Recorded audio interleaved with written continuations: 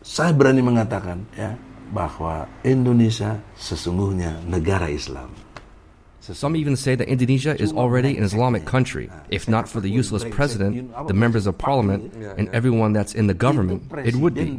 We shouldn't have direct elections like we have right now. Based on Pancasila, those who are trusted as being the representatives of the people should be the ones that choose the president, not by direct votes. Ones who have the wisdom of the Quran should be our representation. Kibarkan rasa persatuan, raih mimpi wujudkan semua angan. Indonesia, untuk Indonesia. Pancasila, the 5 guiding principles of our national life.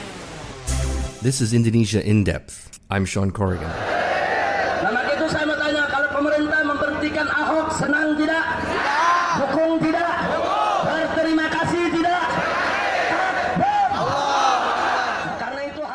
On this episode, we focus on the latest developments involving the controversial Hardline Islamic Association known as the 212 Alumni. This group was instrumental in the campaign against the former Jakarta governor, Basuki Purnama, or Ahok, in 2016 and 2017. The 212 Alumni is making headlines once again as they hope to play another role in a new coalition to challenge President Widodo's re-election in 2019. I met with Egy Sujana, the spokesperson from the 212 Alumni. Egy is a law advocate by background and has a history of activist efforts. In addition to being spokesperson, he is also the head of the 212 Alumni's advisory board. In addition to this, he has served as a lawyer for the controversial Islamic firebrand cleric Habib Rizieq. Egy is also running as a legislative candidate in next year's election, representing the PAN party. The 212 Alumni represents an informal association of numerous hardline Islamic groups that played a key role in organizing mass demonstrations against the former governor of Jakarta, Ahok. These demonstrations and their social media content played an important role in shifting public sentiment that resulted in Ahok losing the election by double digits to his rival and 212-supported candidate Anies Baswedan. Groups such as the Islamic Defenders Front, which is FPI, also Hizbut Tahrir Indonesia, or HTI, and the National Movement to Safeguard the Indonesian Ulama Council's Fatwa, or GNPF, MUI, among other groups, were key players in the 212 Alumni and are advocating for Sharia law in Indonesia. The profile of the 212 Alumni grew stronger as it was instrumental in the downfall of Ahok and was indirectly affiliated with the Gerindra and PKS political parties. After its success with the anti-Ahok movement in 2017, the 212 Alumni have been making an effort to become a permanent player in Indonesian politics. Habib Rizieq, the leader of the Islamic Defenders Front, or FPI, is the most vocal and widely known member of the 212 Alumni and has become the face of the association. Egy and I discussed a variety of topics such as the controversial cleric, Rizieq Habib, the use of identity politics, the 212 Alumni's view of Widodo, and how the 212 Alumni intends to play a role in the upcoming presidential elections in 2019. We began the meeting by discussing the FPI leader Habib Rizieq.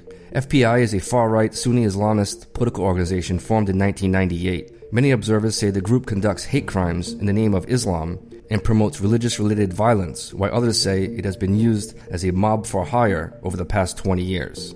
Cleric Rizieq has been in Saudi Arabia for over 1.5 years now, while an arrest warrant had been issued by the Indonesian authorities for his involvement in a pornographic video which violated the pornography law and the electronic transmission law. The charges were ultimately dropped in June 2018, just shortly after my meeting with the 212 Alumni.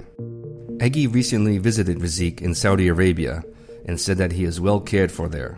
Rizieq often appears in videos well-dressed, has fine living quarters, and seems always to have high spirits. Egy previously stated publicly that the Saudi government has provided assistance to Rizieq during his exile. When I asked for more information, Egy said, quote, "I don't know if the Saudi government is assisting cleric Habib Rizieq. What I know is that he has many friends and supporters. He has many visitors from Indonesia that come to Saudi Arabia and often make donations," unquote. I asked Egy what were the main takeaways from his discussions with Rizieq during his last visit. 2 minggu lalu lah, 3 minggu lalu kalau sekarang. Jadi dalam pembicaraan itu, the last time I met Habib Rizieq was a few weeks ago. There are many things that we talked about. First, we talked about the solidarity of the Ummah, or the collective Islamic community. making sure the Ummah doesn't get split because of political interests. Secondly, we discussed about who we will support in the presidential and vice presidential election next year. But we're still waiting to hear more from Prabowo and Amin Rais and others. They have also made the trip recently to Makkah to meet with Habib Rizieq. Seharusnya sebelum tanggal 4 Agustus ya. Yes. In July, there will be a Istima Ulama, or Religious Cleric Convention. Istima is a big convention that is used when we have to make a big important decision. In this case, the convention will determine who the clerics will endorse as the presidential and vice presidential candidates. It will be attended by thousands of ulamas.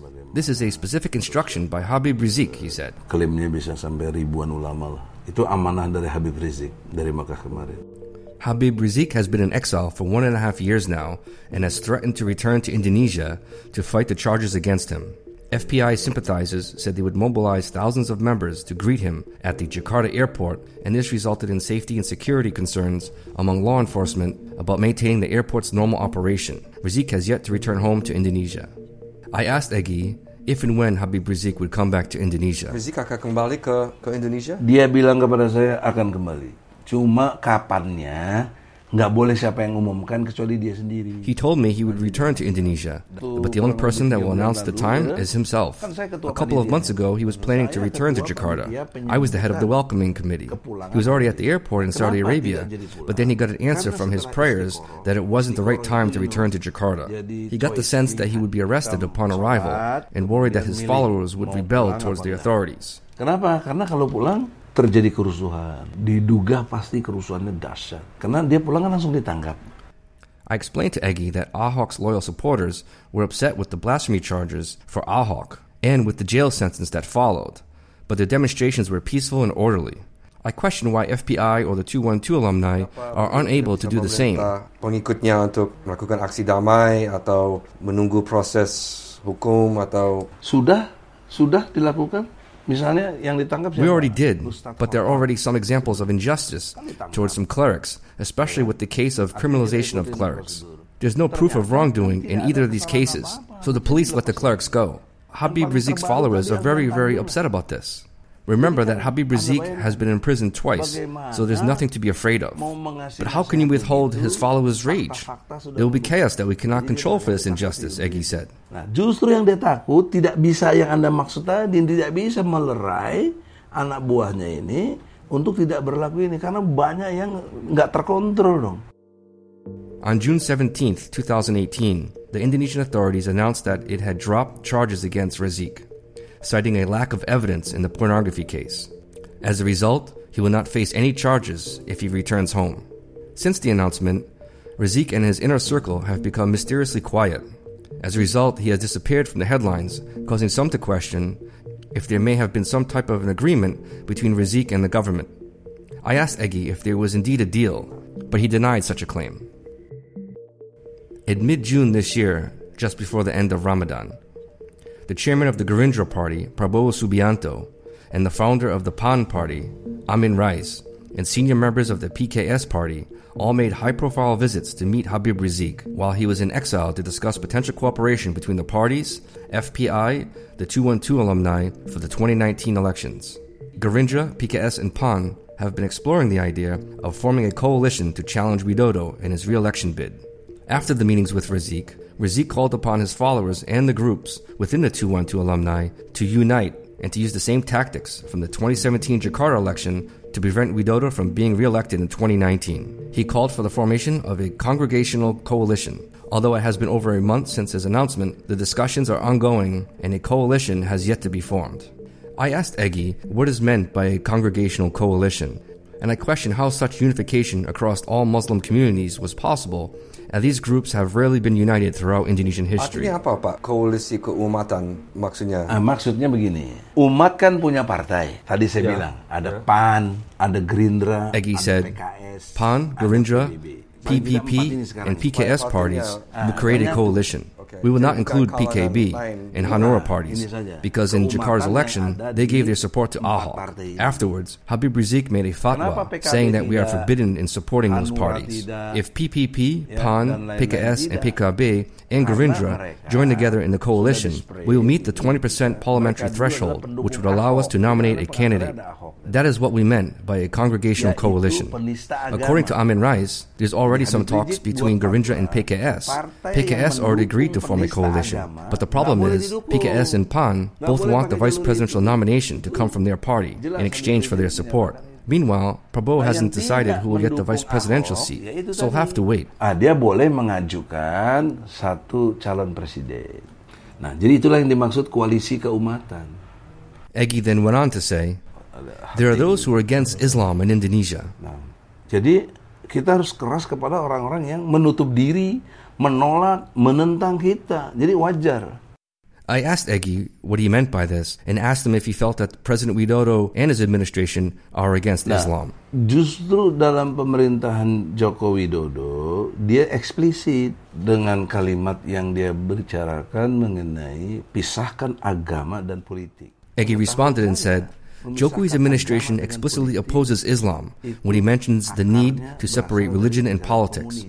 In my knowledge, it is a communist teaching. Karl Marx believed that religion is an opiate for the society. Jokowi wants to separate the importance of religion and the state. Religion can't influence the state, and the state can't influence religious practice, he says. It's wrong, and I strongly oppose it. In the 1945 Constitution, Article 29, Paragraph 1, it's written that the base of the Indonesian Republic is the belief in the one and only God. If the base of the state is the belief in the one and only God, then God is Allah. It is written in the introduction that it is by Allah's mercy that Indonesia declares its independence. With that said, as a nation, Allah has to be the benchmark. Therefore, the leaders of this nation must impose Islamic law. Imagine if the president has a strong belief in Islam and piety towards Allah, and the House representatives did as well. What kind of law would be born? It would be Islamic law. Egy explained. Di sini menurut saya, Presiden Jokowi keliru dan mesti mau dinasihati kalau dia itu mendengar aspirasi ini. Kalau kalian ini betul-betul ingin menjalankan hukum Al-Quran, syaratnya adalah jangan kalian jadikan orang Yahudi dan Nasrani sebagai pemimpin kalian. If you want to live your life based on Islamic law, the requirement is that you can never allow a Jew or a Christian as your leader. That was Habib Rizik at a street demonstration in Jakarta in 2016. The 2017 Jakarta gubernatorial campaign and election saw the use of identity politics to defeat Governor Ahok in his re-election bid. Ahok is of Chinese-Indonesian descent and a Christian, both minorities in the country. I asked Egy about the use of identity politics in Indonesia and if he believes the use of identity politics is going down a dangerous road for Indonesia. Kalau misalnya itu digunakan? Tidak, begini. Jakarta spesifik karena calonnya Basuki. He responded by saying, there's no opposition towards non-Muslims, especially in a Muslim-majority country such as Indonesia. Give me proof if there's been a minority group that has been oppressed by Islam. Islam is a blessing and mercy for the whole world that brings goodness for all. Ahok is a non-Muslim, while the majority in Jakarta are Muslim. Non-Muslims make up only 20% of Jakarta population, while Muslims make up 80%. Therefore, Ahok should have received 20% of the vote, but in fact he got 42%. This means that there are 22% of the Muslims that voted for him. If you say that our approach has been the use of identity politics, it's clearly ineffective then. So our main approach is to focus on justice, integrity, and the truth. Those are the strongest universal values, he said. Tentang kejujuran dan kebenaran.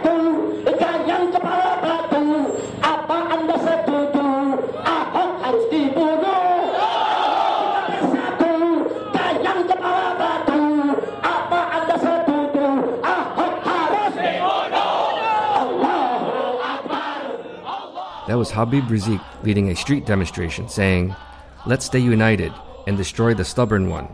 Do you agree that Ahok must be killed? The crowd responds, yes. Earlier this year, Habib Rizik sent a message to the 212 alumni senior members, urging them to stay strongly united and advised them to use, quote, copy and paste, unquote, methods in the 2017 Jakarta election for next year's presidential election. Egy was asked if the 212 alumni intends to, in fact, use a copy and paste method for the next year's elections. He made some contradictory statements. Earlier, he said that the 212 alumni did not use identity politics, and then he said that the group did use identity politics, but it was ineffective. Nah, apalagi nanti kalau pilpres, nggak ada calon yang non-muslim. Bagaimana kita mau meng-create identitas? We know for sure that there won't be a Muslim candidate in the presidential election. So there's no need to use identity politics. We will talk about justice instead. We want the court to be fair with the Ahok sentence. So don't ask us about identity politics, because we actually lost. Especially when Ahok was backed up by unlimited financial support, backed by the president, the police, and everyone else supported him. Identity politics was a campaign tool. In the presidential election, we will not face a kafir or disbeliever, but a fellow Muslim. Jokowi and Prabowo are both Muslims. We can no longer campaign based on identity politics. There'll be a different strategy for 2019. Ahok still got a large vote among Muslims. Therefore, we are now focusing on new aspects and new methods to use. Tapi tentu beda strategi. Karena strateginya adalah kita nggak menghadapi lagi orang kafir istilahnya. Maaf ya, supaya jelas.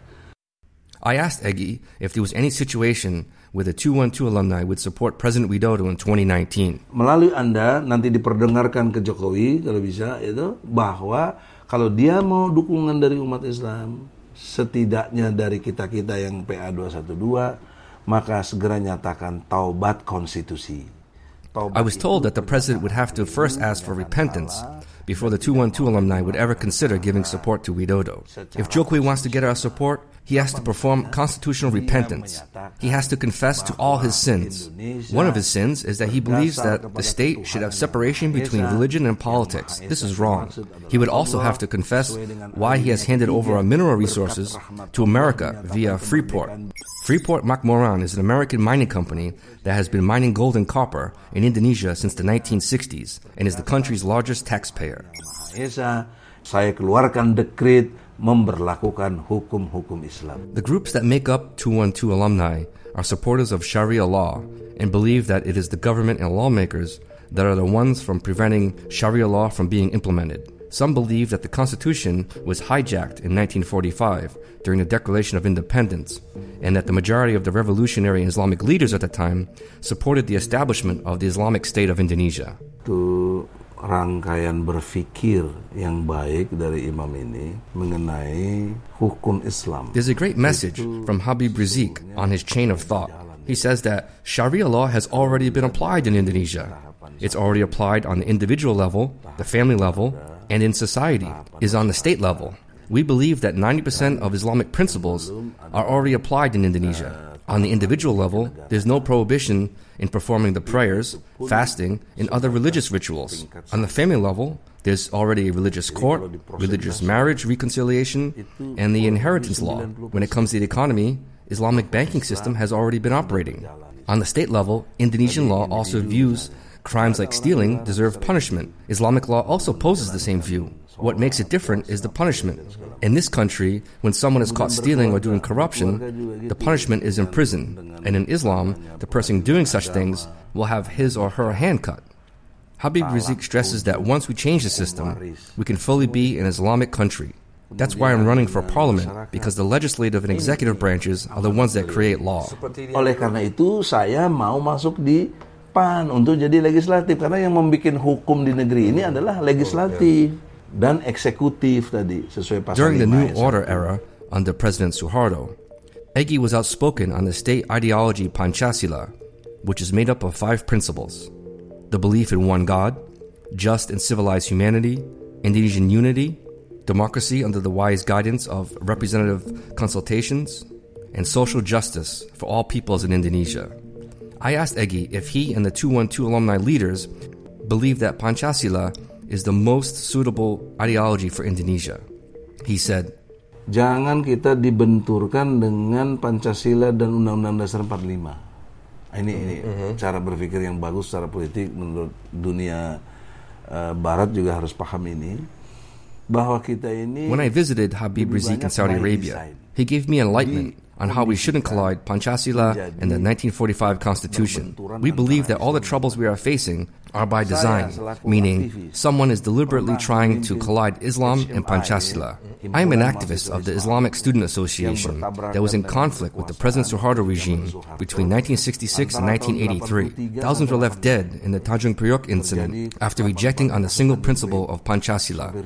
Egy is referring to the violence that occurred on September 24, 1984 in North Jakarta. Indonesian soldiers fired upon thousands of Muslims protesting the detainment of 4 individuals in the aftermath of an incident between soldiers and members of a mosque. The cleric leading the demonstrators had given sermons against the state ideology Pancasila the morning of the shootings. In the end, at least 24 people were killed during the violence in Tanjung Priok, according to an investigation by Indonesia's official Human Rights Commission. Families of the victims put the death toll at almost 400. Dan saya salah satu pemimpin HMI-nya waktu itu, tingkat Jakarta. As one of the activist leaders, I took part in the HMI Congress in Medan in order to oppose the government. Back then, the government forced all societal organizations to apply Pancasila as its base, no longer taking consideration on Islamic teaching. I'm not opposing Pancasila, but I'm opposed to how it is forced on us. When you glorified one thing, you instantly negate the other. In my understanding, enforcing Pancasila as the base of your organization, you reject Islam. Saya tidak melawan Pancasilanya, tapi pemaksaan azas tunggalnya itu loh. Based on Egy's explanation on Pancasila and the view that it's being forced upon Indonesians, it seems to me that Pancasila and Islam are on a collision course. I asked Egy his thoughts. Tidak, sangat tidak. Begini Anda, tadi saya sudah katakan, Pancasila satu, ketuhanan. Egy rejected my statement and gave conflicting statements, saying Islam will never collide with Pancasila because both values are corresponding with one another. Moreover, Pancasila is founded by Muslim leaders, and it is composed of faith in one and only God. In fact, it also follows with an obligation to implement Islamic law. Egy went on to say that he believes that because Indonesia should be an Islamic state, there should not be direct elections of leaders, as many voters are incompetent, not intelligent enough, and not educated by the Quran to make such important decisions. Saya berani mengatakan bahwa Indonesia sesungguhnya negara Islam. Some even say that Indonesia is already an Islamic country. If not for the useless president, the members of parliament, and everyone that's in the government, it would be. We shouldn't have direct elections like we have right now. Based on Pancasila, those who are trusted as being the representatives of the people should be the ones that choose the president, not by direct votes. Ones who have the wisdom of the Quran should be our representation. Today, my vote is equal to a prostitute, or the weak, or the poor, and the less educated, even though their way of thinking is so different than with someone like me who has a PhD. Orang yang mengerti Al-Quran dan hadis, ini yang menjadi perwakilan kita, inilah yang bersidang, inilah yang milih pemimpin. Although the 212 alumni was influential in Jakarta politics in 2016 and 2017, it is not a political party. It does have close relations with the Gerindra Party, PKS, and PAN. With successfully carrying out its anti-Ahok campaign during the Jakarta elections, some inside the 212 alumni believe that it is time to establish a 212 party and unite all its sympathizers across the country. Egy, however, believes that such a move would only weaken the group and said, Saya sebagai penasehat menentang itu. Menentang, kenapa Pak? Kenapa? Karena as one of the advisors, I reject this idea. There are already 2 reasons why I reject the idea of turning the 212 alumni into a political party. For one, we already have numerous Islamic parties. We have PPP, PKS, PBB, PKB are all affiliated with Islamic teaching. There's no need to turn the 212 alumni into a political party. Those who are involved with the movement can simply choose to join one of those parties, according to their preference. For example, I chose to join PAN. Our association is a mix of many different elements. If we force it to be a party, I'm afraid we can no longer claim that this is a diverse movement. Secondly, there's already Islamic organization representation in each of these parties. NU is in PKB, and Muhammadiyah is in PAN, and so on. History will only repeat itself if we try to form a party. If the 212 became a party, we will only focus on power and no longer thinking about the Islamic community, or Ummah. So I think it's best to keep the 212 alumni as it is. Dan berkutatnya kita kepada urusan politik, kursi, jabatan, dan tidak lagi memikirkan amanah umat. On May 13th, 2018, a series of terrorist attacks that initially occurred in 3 churches in the country's second-largest city, Surabaya, killed 15 innocent people and wounding scores more. It was an attack the first of its kind in Indonesian history, in which children as young as 9 years were participating. Several other attacks occurred in other areas of the country. I asked Egy how the 212 alumni views such attacks. He said, Dan sudah ada pernyataan dari PA21? Sudah. Okay. Sudah. Kita tidak mau mengutuk. Of course, we've spoken out against the Kenapa attacks, kita tidak but we wouldn't mengutuk? condemn them. We would Nah, only ini criticize it. yang disampaikan Habib oleh Rizieq Habib told us Rizieq why. juga di sana. We don't know the motive Karena waktu itu behind baru such kejadian, attacks. kan? The perpetrator may have received a false Alasannya doctrine. adalah Islam doesn't teach us such things like what happened there. But there are groups that spread false beliefs. kita If you tidak think tahu. about it, the perpetrators are also victims. Misal. Secondly, maybe those people are used for another purpose.